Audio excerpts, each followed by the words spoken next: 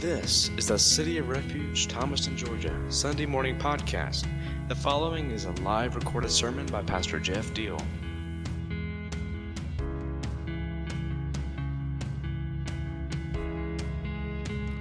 So I said when I opened up that we're going to connect some dots and talk about the completeness of the Jesus story.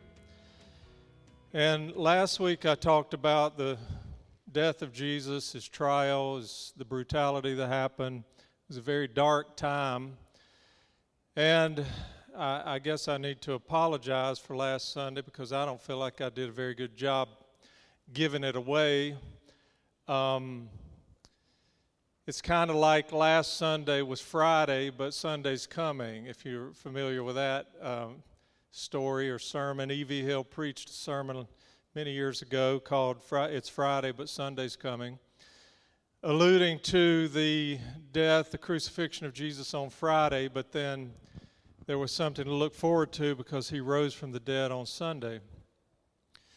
And so maybe last Sunday was Friday, and it's a difficult subject to talk about. If you don't feel it, if it doesn't move you, if it's not sad, if it's not dark and depressing, then something's wrong with you. Something's wrong with your emotions. Because if you heard that story about any human being, it would be tough. But when you're talking about Messiah, the Son of God, who came to redeem people from their sins, having to go through that kind of torture, and then the death by crucifixion, that's tough stuff. And I don't feel like I did a very good job of executing the delivery of it. And that was confirmed to me when I walked out of the room because Brother Jimmy stands back here with a bucket at the end of the service collecting the offering. And usually he's smiling when I walk out, and he may say something like, "Hey, you did good," or he may say something like, "Hey, that was one of your better ones," or he may say something like, one time he said, "I believe that's the best you ever did." Well, last Sunday when I walked out, he just kind of looked at me with a strange look on his face like he didn't know what to say. So I thought, well, there you go. He feels the same way about it that I do. But it's Sunday, and it's Easter Sunday, and it's going to be better, I guarantee it. All right? We're going to talk about the completeness of the Jesus story. Now, I listened to a debate recently on YouTube. It was 2.5 hours long, so I had to kind of split it up in segments, sitting in my office during the lunch hour sometimes up in Atlanta. But the debate is between two super intellectual university professors, philosophers, well-respected, renowned in their fields. But the difference between them is that one is an atheist and one is not. And so a lot of the debate was around the belief in God or the lack of belief in God. But that wasn't all it was about, but there was a serious focus on that. And as they wound it down toward the end, the guy who is the atheist really started to press in on the other guy to give him a concise, clear answer to a question. Because the other guy any question you ask him, he goes on a 10-minute journey down a pathway using lots of really big words, lots of things that just went straight over my head because I'm not on that level, and just sort of wandering down a pathway and has trouble really zoning in on a clear and concise answer. But the atheist guy is looking for a clear and concise answer to this question. Do you believe that Jesus rose from the dead and is still alive today? That was his question. And he said to him before he asked it, he said, "Now I don't want the kind of answer you usually give. That's just wandering around all over the place, never really get to the point. I respect you. I respect your mental capacity, your bandwidth. But right now I'm just looking for a very concise, one-sentence answer to the question, do you believe Jesus rose from the dead and is still alive today?" And what do you think the guy's answer was like? he started wandering around down a pathway all over the place. And the guy interrupted him. He said, no, you're not hearing me. That's not what I'm looking for. If you can't give me an answer, just say I can't give you an answer, but please don't give me that kind of answer. And the other guy says, well, I can't give you the kind of answer you're asking for because it's a complicated question with a complicated answer, and the debate has been going on for 2,000 years. You can't expect me just to boil it down to one sentence and satisfy you. And the guy said, look, it's not that hard. If you ask me, he says, that question, do you believe that Jesus rose from the dead and is still alive today? Here's my answer. Almost certainly not. What's so hard about that? Why can't you do that?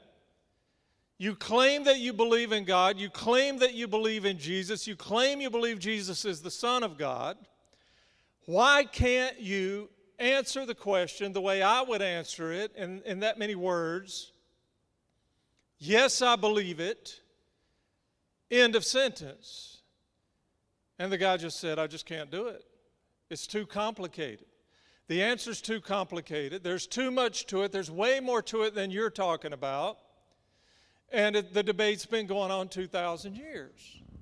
And that's where they left it. Now, I know the thought and the idea that's probably in most of your heads right now.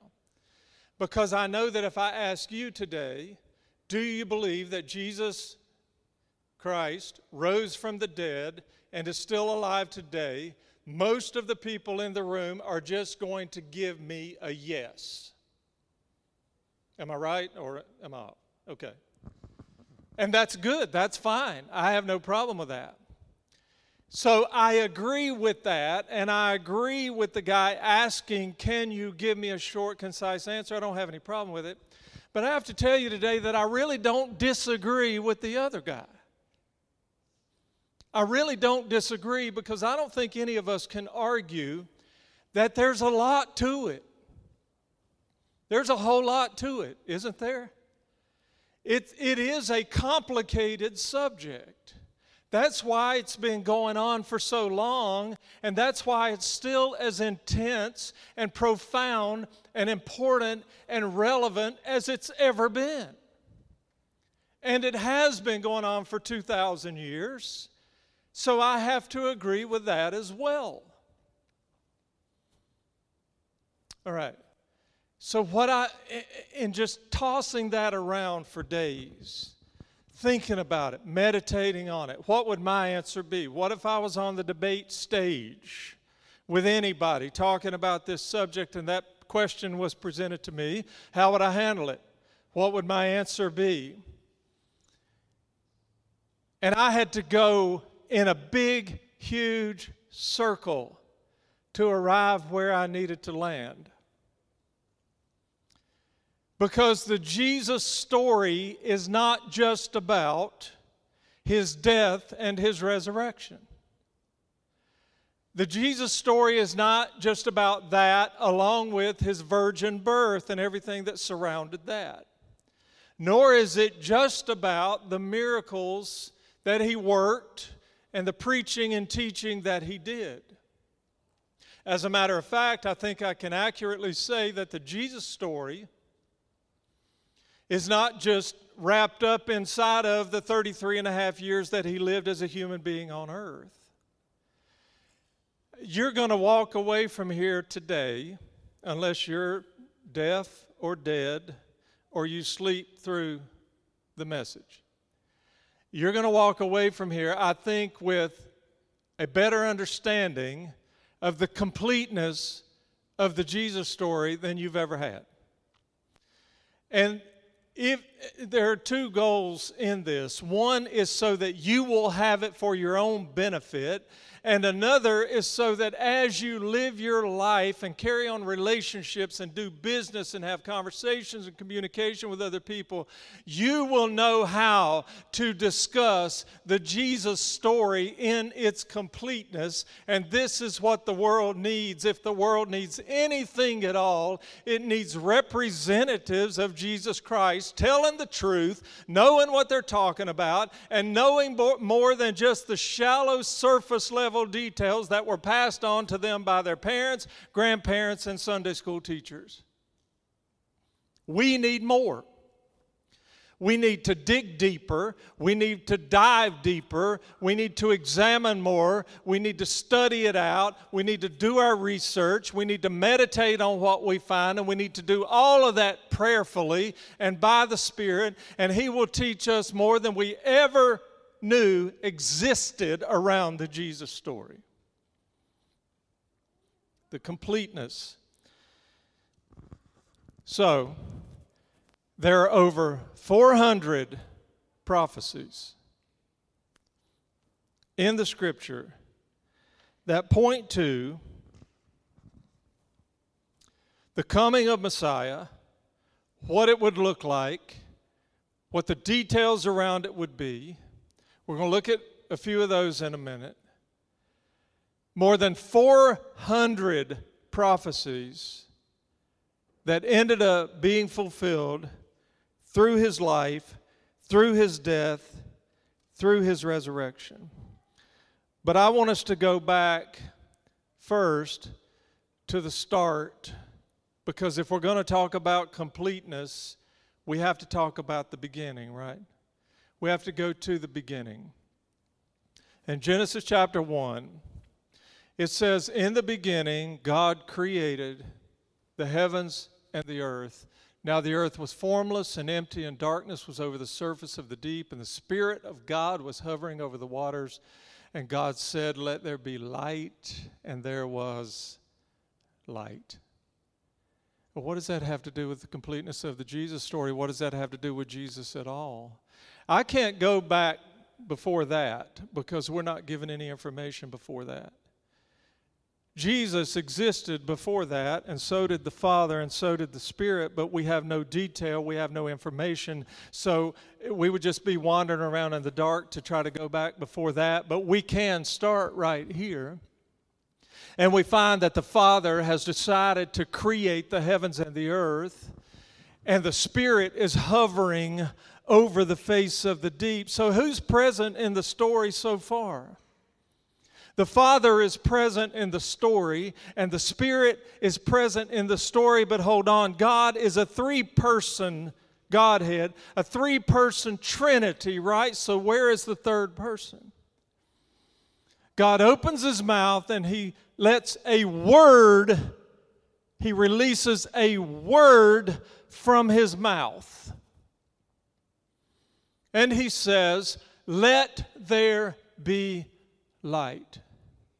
You go to John chapter 1 in the New Testament, the introduction of Jesus Christ on the earth by the Apostle John. And how does he introduce Him? He says, "In the beginning was," in the what? In the beginning was what? The Word.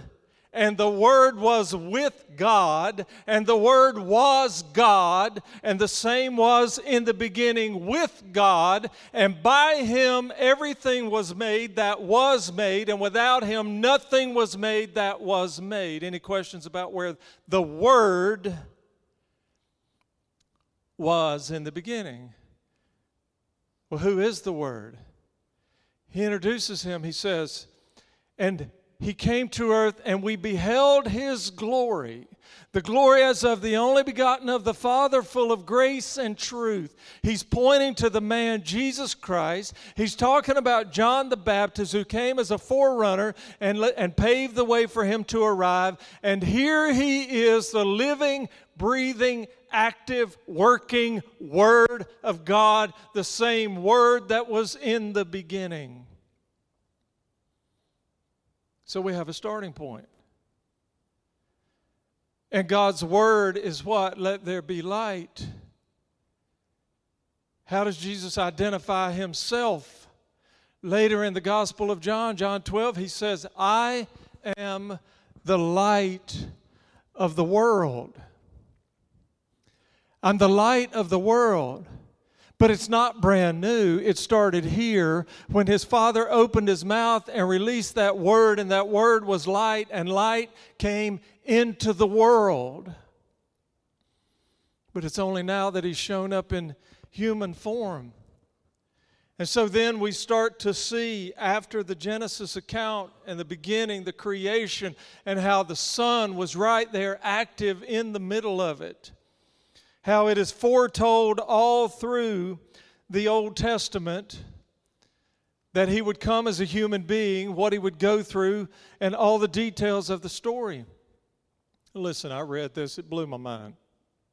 Like I said, 400 prophecies foretelling the coming of Messiah in the Old Testament. 400. All of which were fulfilled. Okay, here's what I read. The odds that only 8 of 400 would be fulfilled. You could never guess it. The odds that 8 prophecies given hundreds and thousands of years earlier would actually happen hundreds and thousands of years later in the life of a person that was pointed to through those prophecies way back. The odds that 8 of the 400 is 1 in 1 quadrillion. But every single one of them was fulfilled. What does 1 in 1 quadrillion mean? Can anybody even explain that? Well, there's a scientist who put it together who was an atheist/scientist, who after he put it together was no longer an atheist, but just a scientist, a believing scientist. Here's what those odds look like. If you took tiles 1.5 inches squared and placed them on, here's a piece of bubble gum, it's probably about the size of one of those tiles. And you started to lay those tiles down on every piece of dry land on planet Earth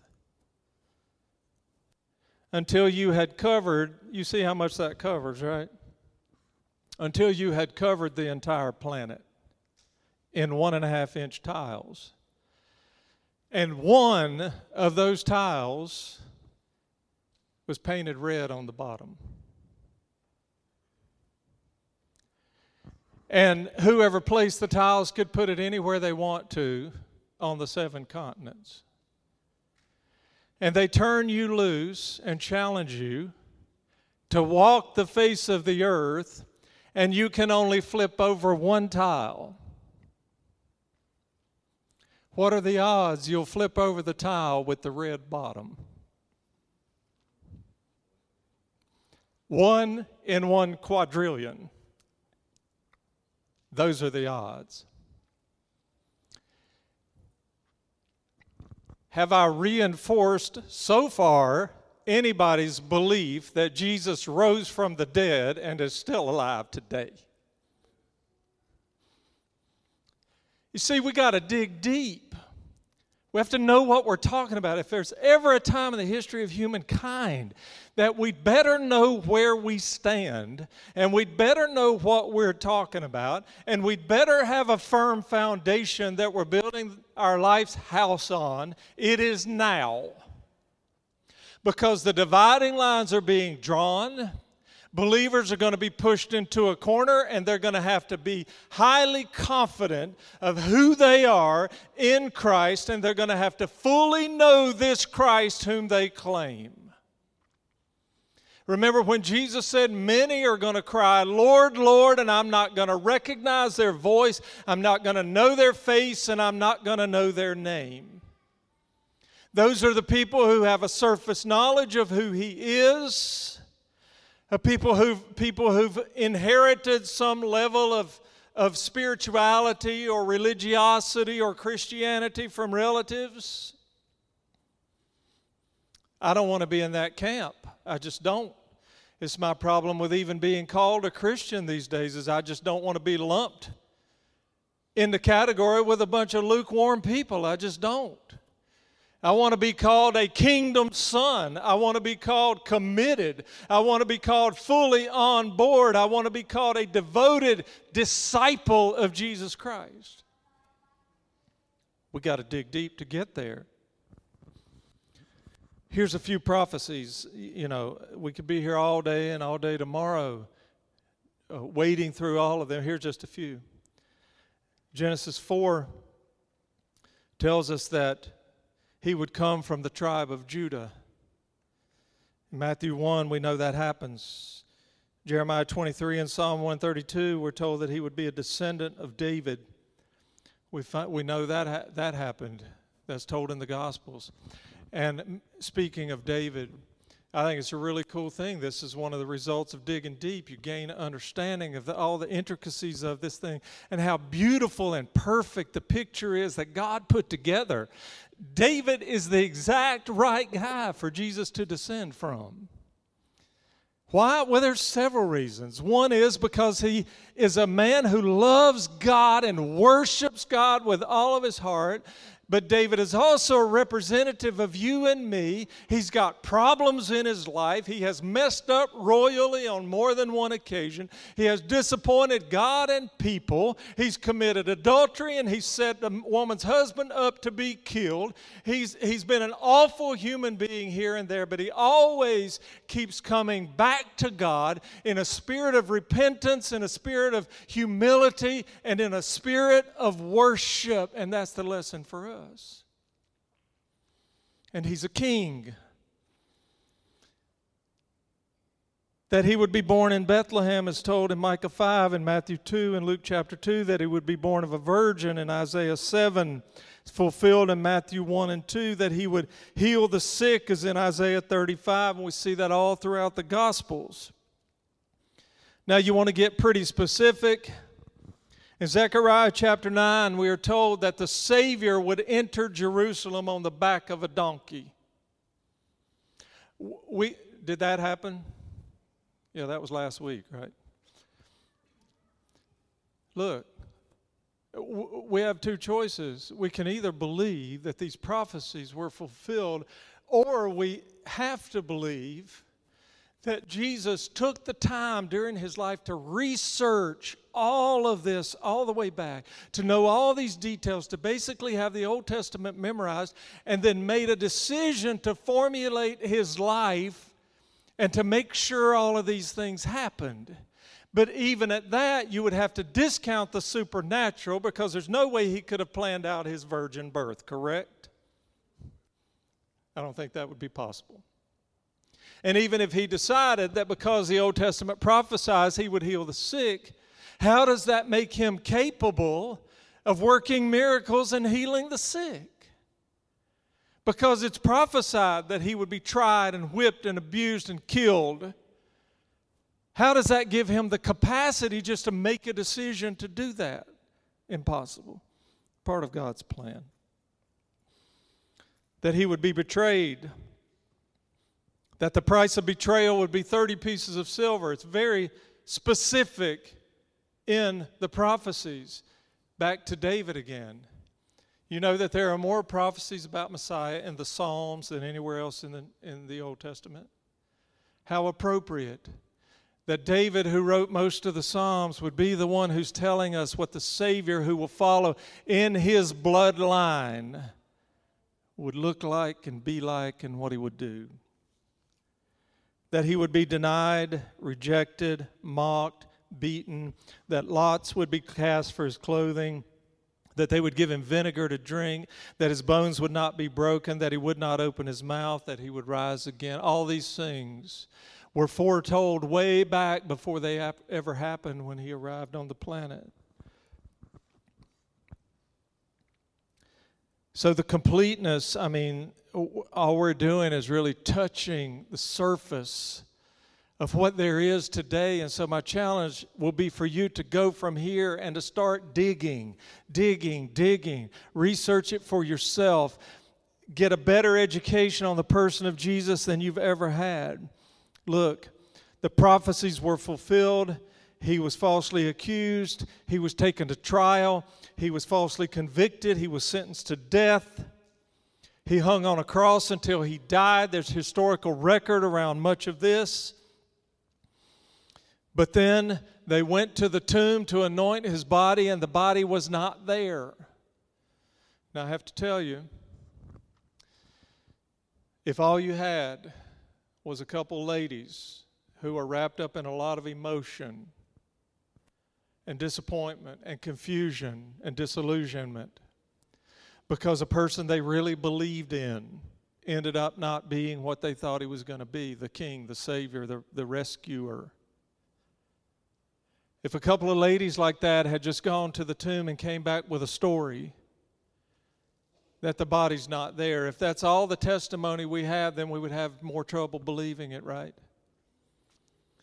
But that's not all there is. There's no way to put together all the things, all the testimonies, all the witnesses, and walk away with any other conclusion, because so many of these people were disconnected from each other. They didn't even know each other, but they come with the same story. I saw him. I heard from him. He spoke to me. He showed me his wounds. It is the Savior. More than 500 people saw him with their own eyes between the time of his resurrection and the time of his ascension back to the Father. Where's the power now? Where's the power now? We know what came out of it. He told his followers before he left, he said, I want you to go to this room in Jerusalem. I want you to wait there, and I'm going to send the Holy Spirit to you because you're going to have him. He's going to fill every gap and every void that you're going to sense after I'm gone, because he's God just like I am. They went there and they waited, and it happened. They came out of that room. Peter preached on the first day, and 3,000 converts came and joined the way and believed his message on day one. I consider that there's a lot of power in that, but again, if that's all there was, if the story stops, if there are no other accounts except that one, I would have a harder time believing it. Although it is pretty radical that 3,000 people would embrace a message they have never heard one slightest bit of information about ever in their lives. It's totally brand new, and 3,000 people believe it instantly. But it doesn't stop there. What happens on day 2? More people join. What happens on day 3? What happens in week 2? What happens in month 8? People continue to join. Here's the power. It's growing. The message is going out. How do you have men and women who say, I believe in this so profoundly and so deeply, I'm so convinced that I'm willing to go out and give it away and live my life in service to him and in service to other people, even if they're going to kill me for it. You know what the truth is in the church, quote unquote, today?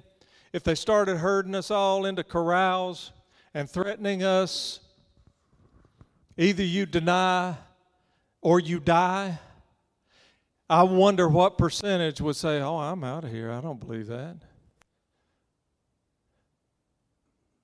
Deny or die, what are we going to do?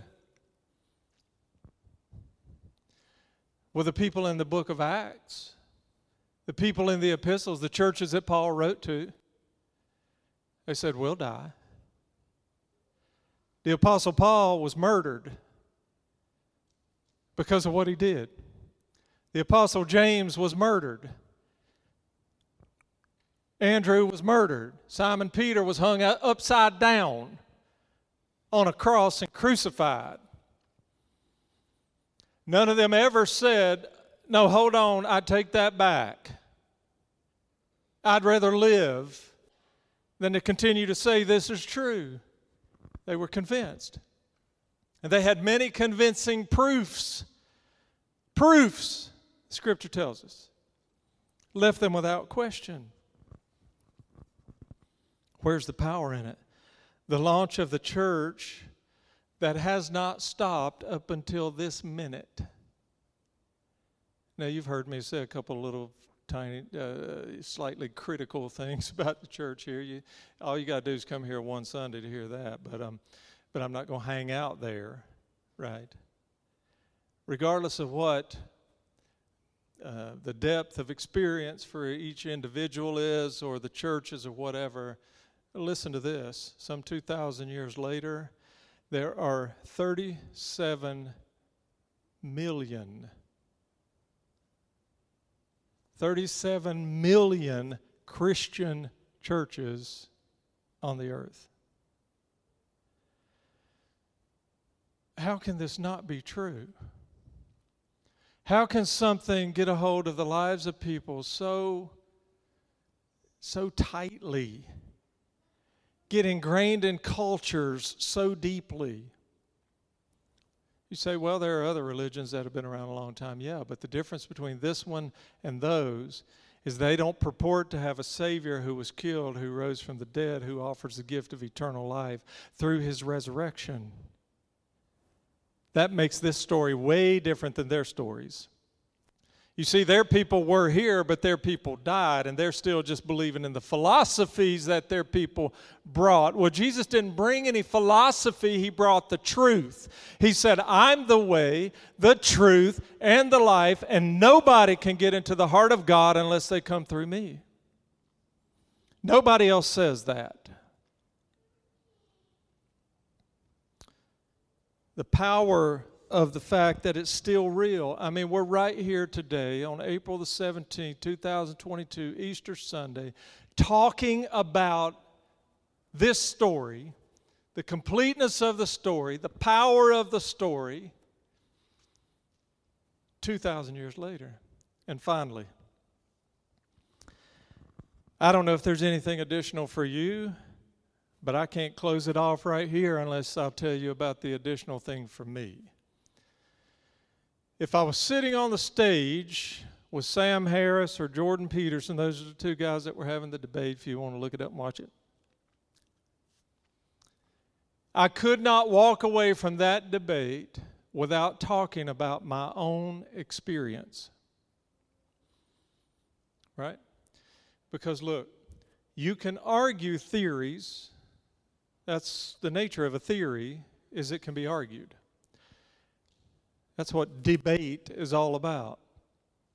You can argue opinions. Everybody's got one. And people love to argue their opinions. If you want to see a classic example of that, just go to the barn with Tracy and I and start talking about how to deal with the animals. Our opinions are light years away. That's why I go out there by myself now, and she goes out there by herself.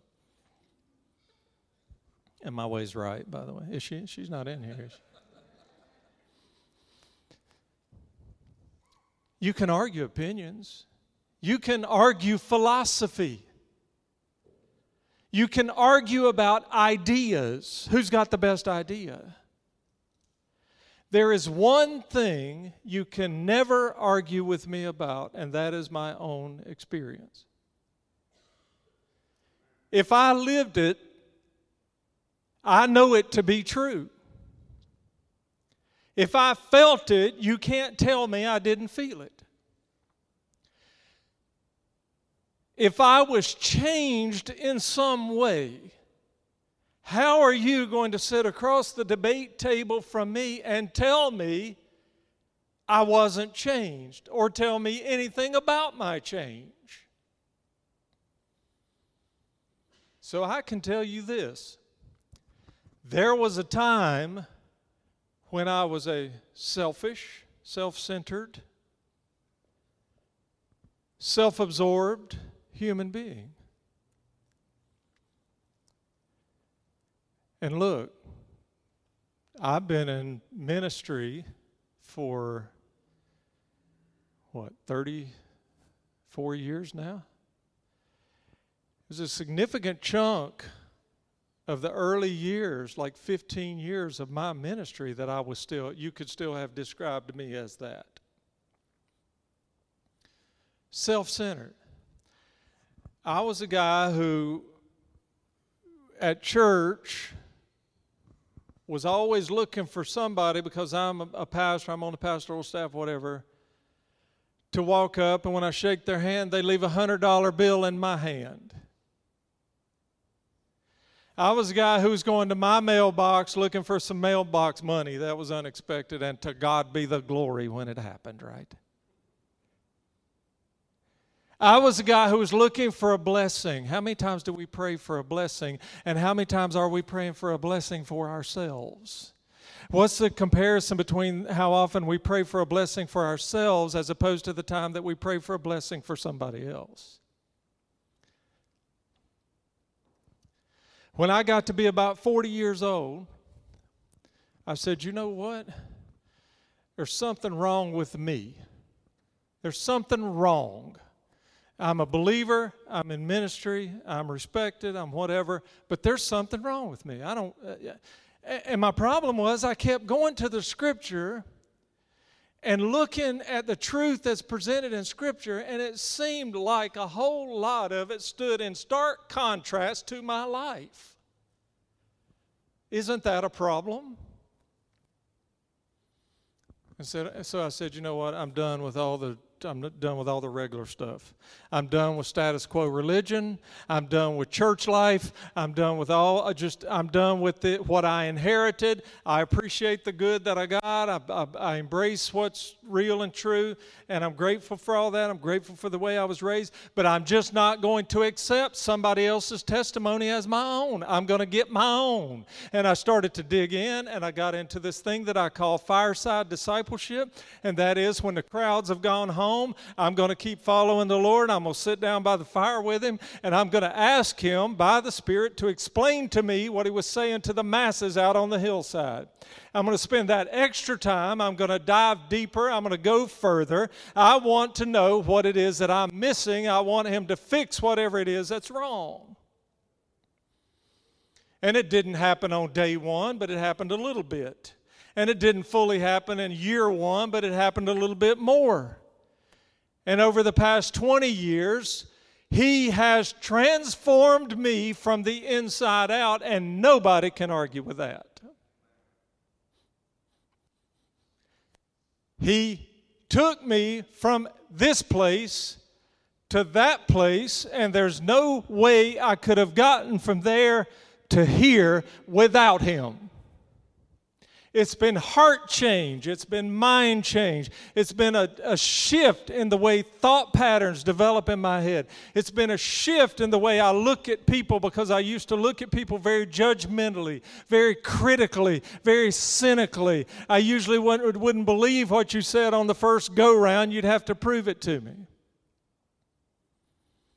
And He shifted. Kept going back and reading the Beatitudes. Blessed are the poor in spirit. Blessed are those who mourn. Blessed are the meek. Blessed are the peacemakers. Blessed are those who hunger and thirst for righteousness. Not blessed are those who get a prayer answered. Not blessed for those who get a blessing. Not blessed are those who feel really good about who they are. Not blessed are those who are always out there looking for something more from me. No, he flipped the script on us, and we just want to ignore it so often. Experience. Look, some of you have an experience. I can tell by the expression on your face and your confirmations, your body language, and you're shaking your head, but some of you don't. And I'm not questioning your Christianity. I'm just questioning your experience. I'm not going to get into judging what qualifies a person to go to heaven. I'm not God. I gave up trying to be God a long time ago. It happened about the same time I gave up being self-centered. Because that's what self-centered means. It means you're your own God. And when He said, you shall have no other gods before me, the most likely replacement for Him is always us. And it doesn't work. It never will work. So, some of you don't have an experience.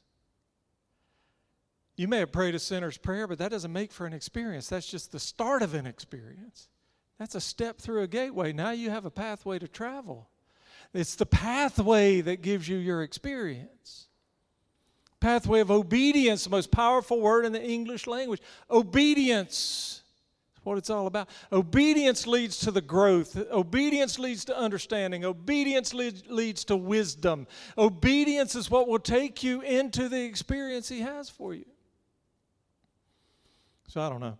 I couldn't get up there and sound intellectual and argue with those guys on that level, but I guarantee you one thing, they'd have no response when I said, hey, I have an experience, I lived it, I know it, there's nothing you can do with it. Nothing you can do with it. I once was lost, but now I'm found. I once was spiritually blind, but now daily I see stuff by the Spirit that I never even dreamed was there. I once had stopped up ears to the things of the Lord, but now all the time He's whispering in my ear and showing me and telling me stuff and bringing understanding to my mind that I never dreamed I would ever be able to tap into. Experience. You got to have your own experience. So there's a challenge before you today. You either just say, I don't believe, it's good for you, but whatever. Okay? If that's you, I got nothing else for you. Or you say, I'm okay just being an average Christian. I don't have anything else for you either.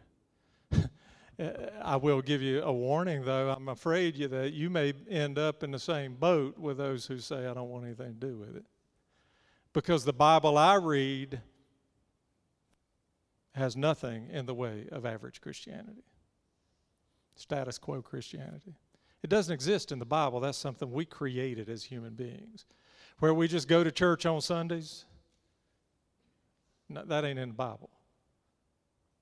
Okay, so I'll let y'all read the Bible. And there's a third category. That's fireside discipleship. What does that look like? It's like getting up every morning, sitting down with His Word and saying, Father, I'm going to read a little bit. I'm going to take a little bite here, and I want you to teach me everything you want to teach me out of this, and I'm not moving to another spot until that happens. Till I'm satisfied in my spirit that you have taught me everything you want me to know out of this, I'm not moving anywhere else. And when you get up and walk away from that word, what do? You meditate. Meditate. Think about it. Toss it around. Pray over it. Give it your attention. What do we usually do? Get in the car, pop the radio on. What we usually do, we go to we get distracted. We occupy our mind and our time with all sorts of other things. Psalm 1, my favorite chapter in the Bible, blessed is the person who walks not after the counsel of the ungodly. What does that mean? If you're not walking after the counsel of the ungodly, you're walking after the counsel of the godly, which is the counsel of God. In other words, the person who pays attention to the words and the counsel of God is blessed. Blessed is a person who doesn't stand in the way of sinners. What does that mean? Well, if you're not standing in the way of sinners, you're standing in the way of the righteous. And righteous people are godly people.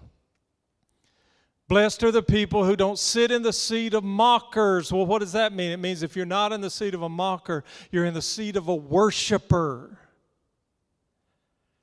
And that person's delight is on God's words. And on those words, he or she meditates day and night. And what happens as a result? Listen, this is your experience. He will become like a tree planted by rivers of water that brings forth fruit in its season. Look, stop praying and begging God for fruit. He's not going to give it to you just because you prayed and asked for it. Fruit grows out of process. Process. You plant tomato plants today, you're not going to have a tomato this evening. You can lay hands on that tomato plant, anoint it with oil, and pray in tongues if you want to. You will have no tomato tonight. But if you properly water, care for, build a little fence around it so you can keep the varmints out of it, fertilize, you will get tomatoes if you go through the process. In season, the fruit will come. That's your experience. And that person's life, the leaves of the tree of that person's life will be big and beautiful, and everything they do in the kingdom of God will prosper. Experience. There's your challenge. It's up to you. You join whichever category, you sign up for whichever team you want to be on, but you're not going to leave here on Easter Sunday without knowing. You came, you heard, you know. And here's what we all know is once we know, we're what? We're accountable for what we know. So maybe you ought to just regret that you ever showed up in here today, because now you know. Now you know. Let's bow our heads and pray. Father, it's been a fantastic Easter so far. And now you've given us your word again. And your word is powerful. And your word brings revelation. And your word cuts us up. And your word encourages us. And your word really does everything for us that we need. I've given your word away. It's your word. I just gave it away. And now I pray that it will settle in the hearts and the minds of the people who are here, that it will stir around inside of them, that it will not leave them alone, and that they will begin to dig and sit by the fire and ask you to talk and to reveal who you are and what you're doing and what you want them to do as their involvement in your work, that they would become true fireside disciples. I thank you for the ones who've already made that choice. And I pray for anybody in this room today who's never really made a decision for Christ. Well, that's step number one. And I just pray that right now, as we're still here in this room, and I'm praying to you, that they would whisper their own prayer to you and say, Father, I'm making my start right now. I repent for being my own God, and I am making my start right now.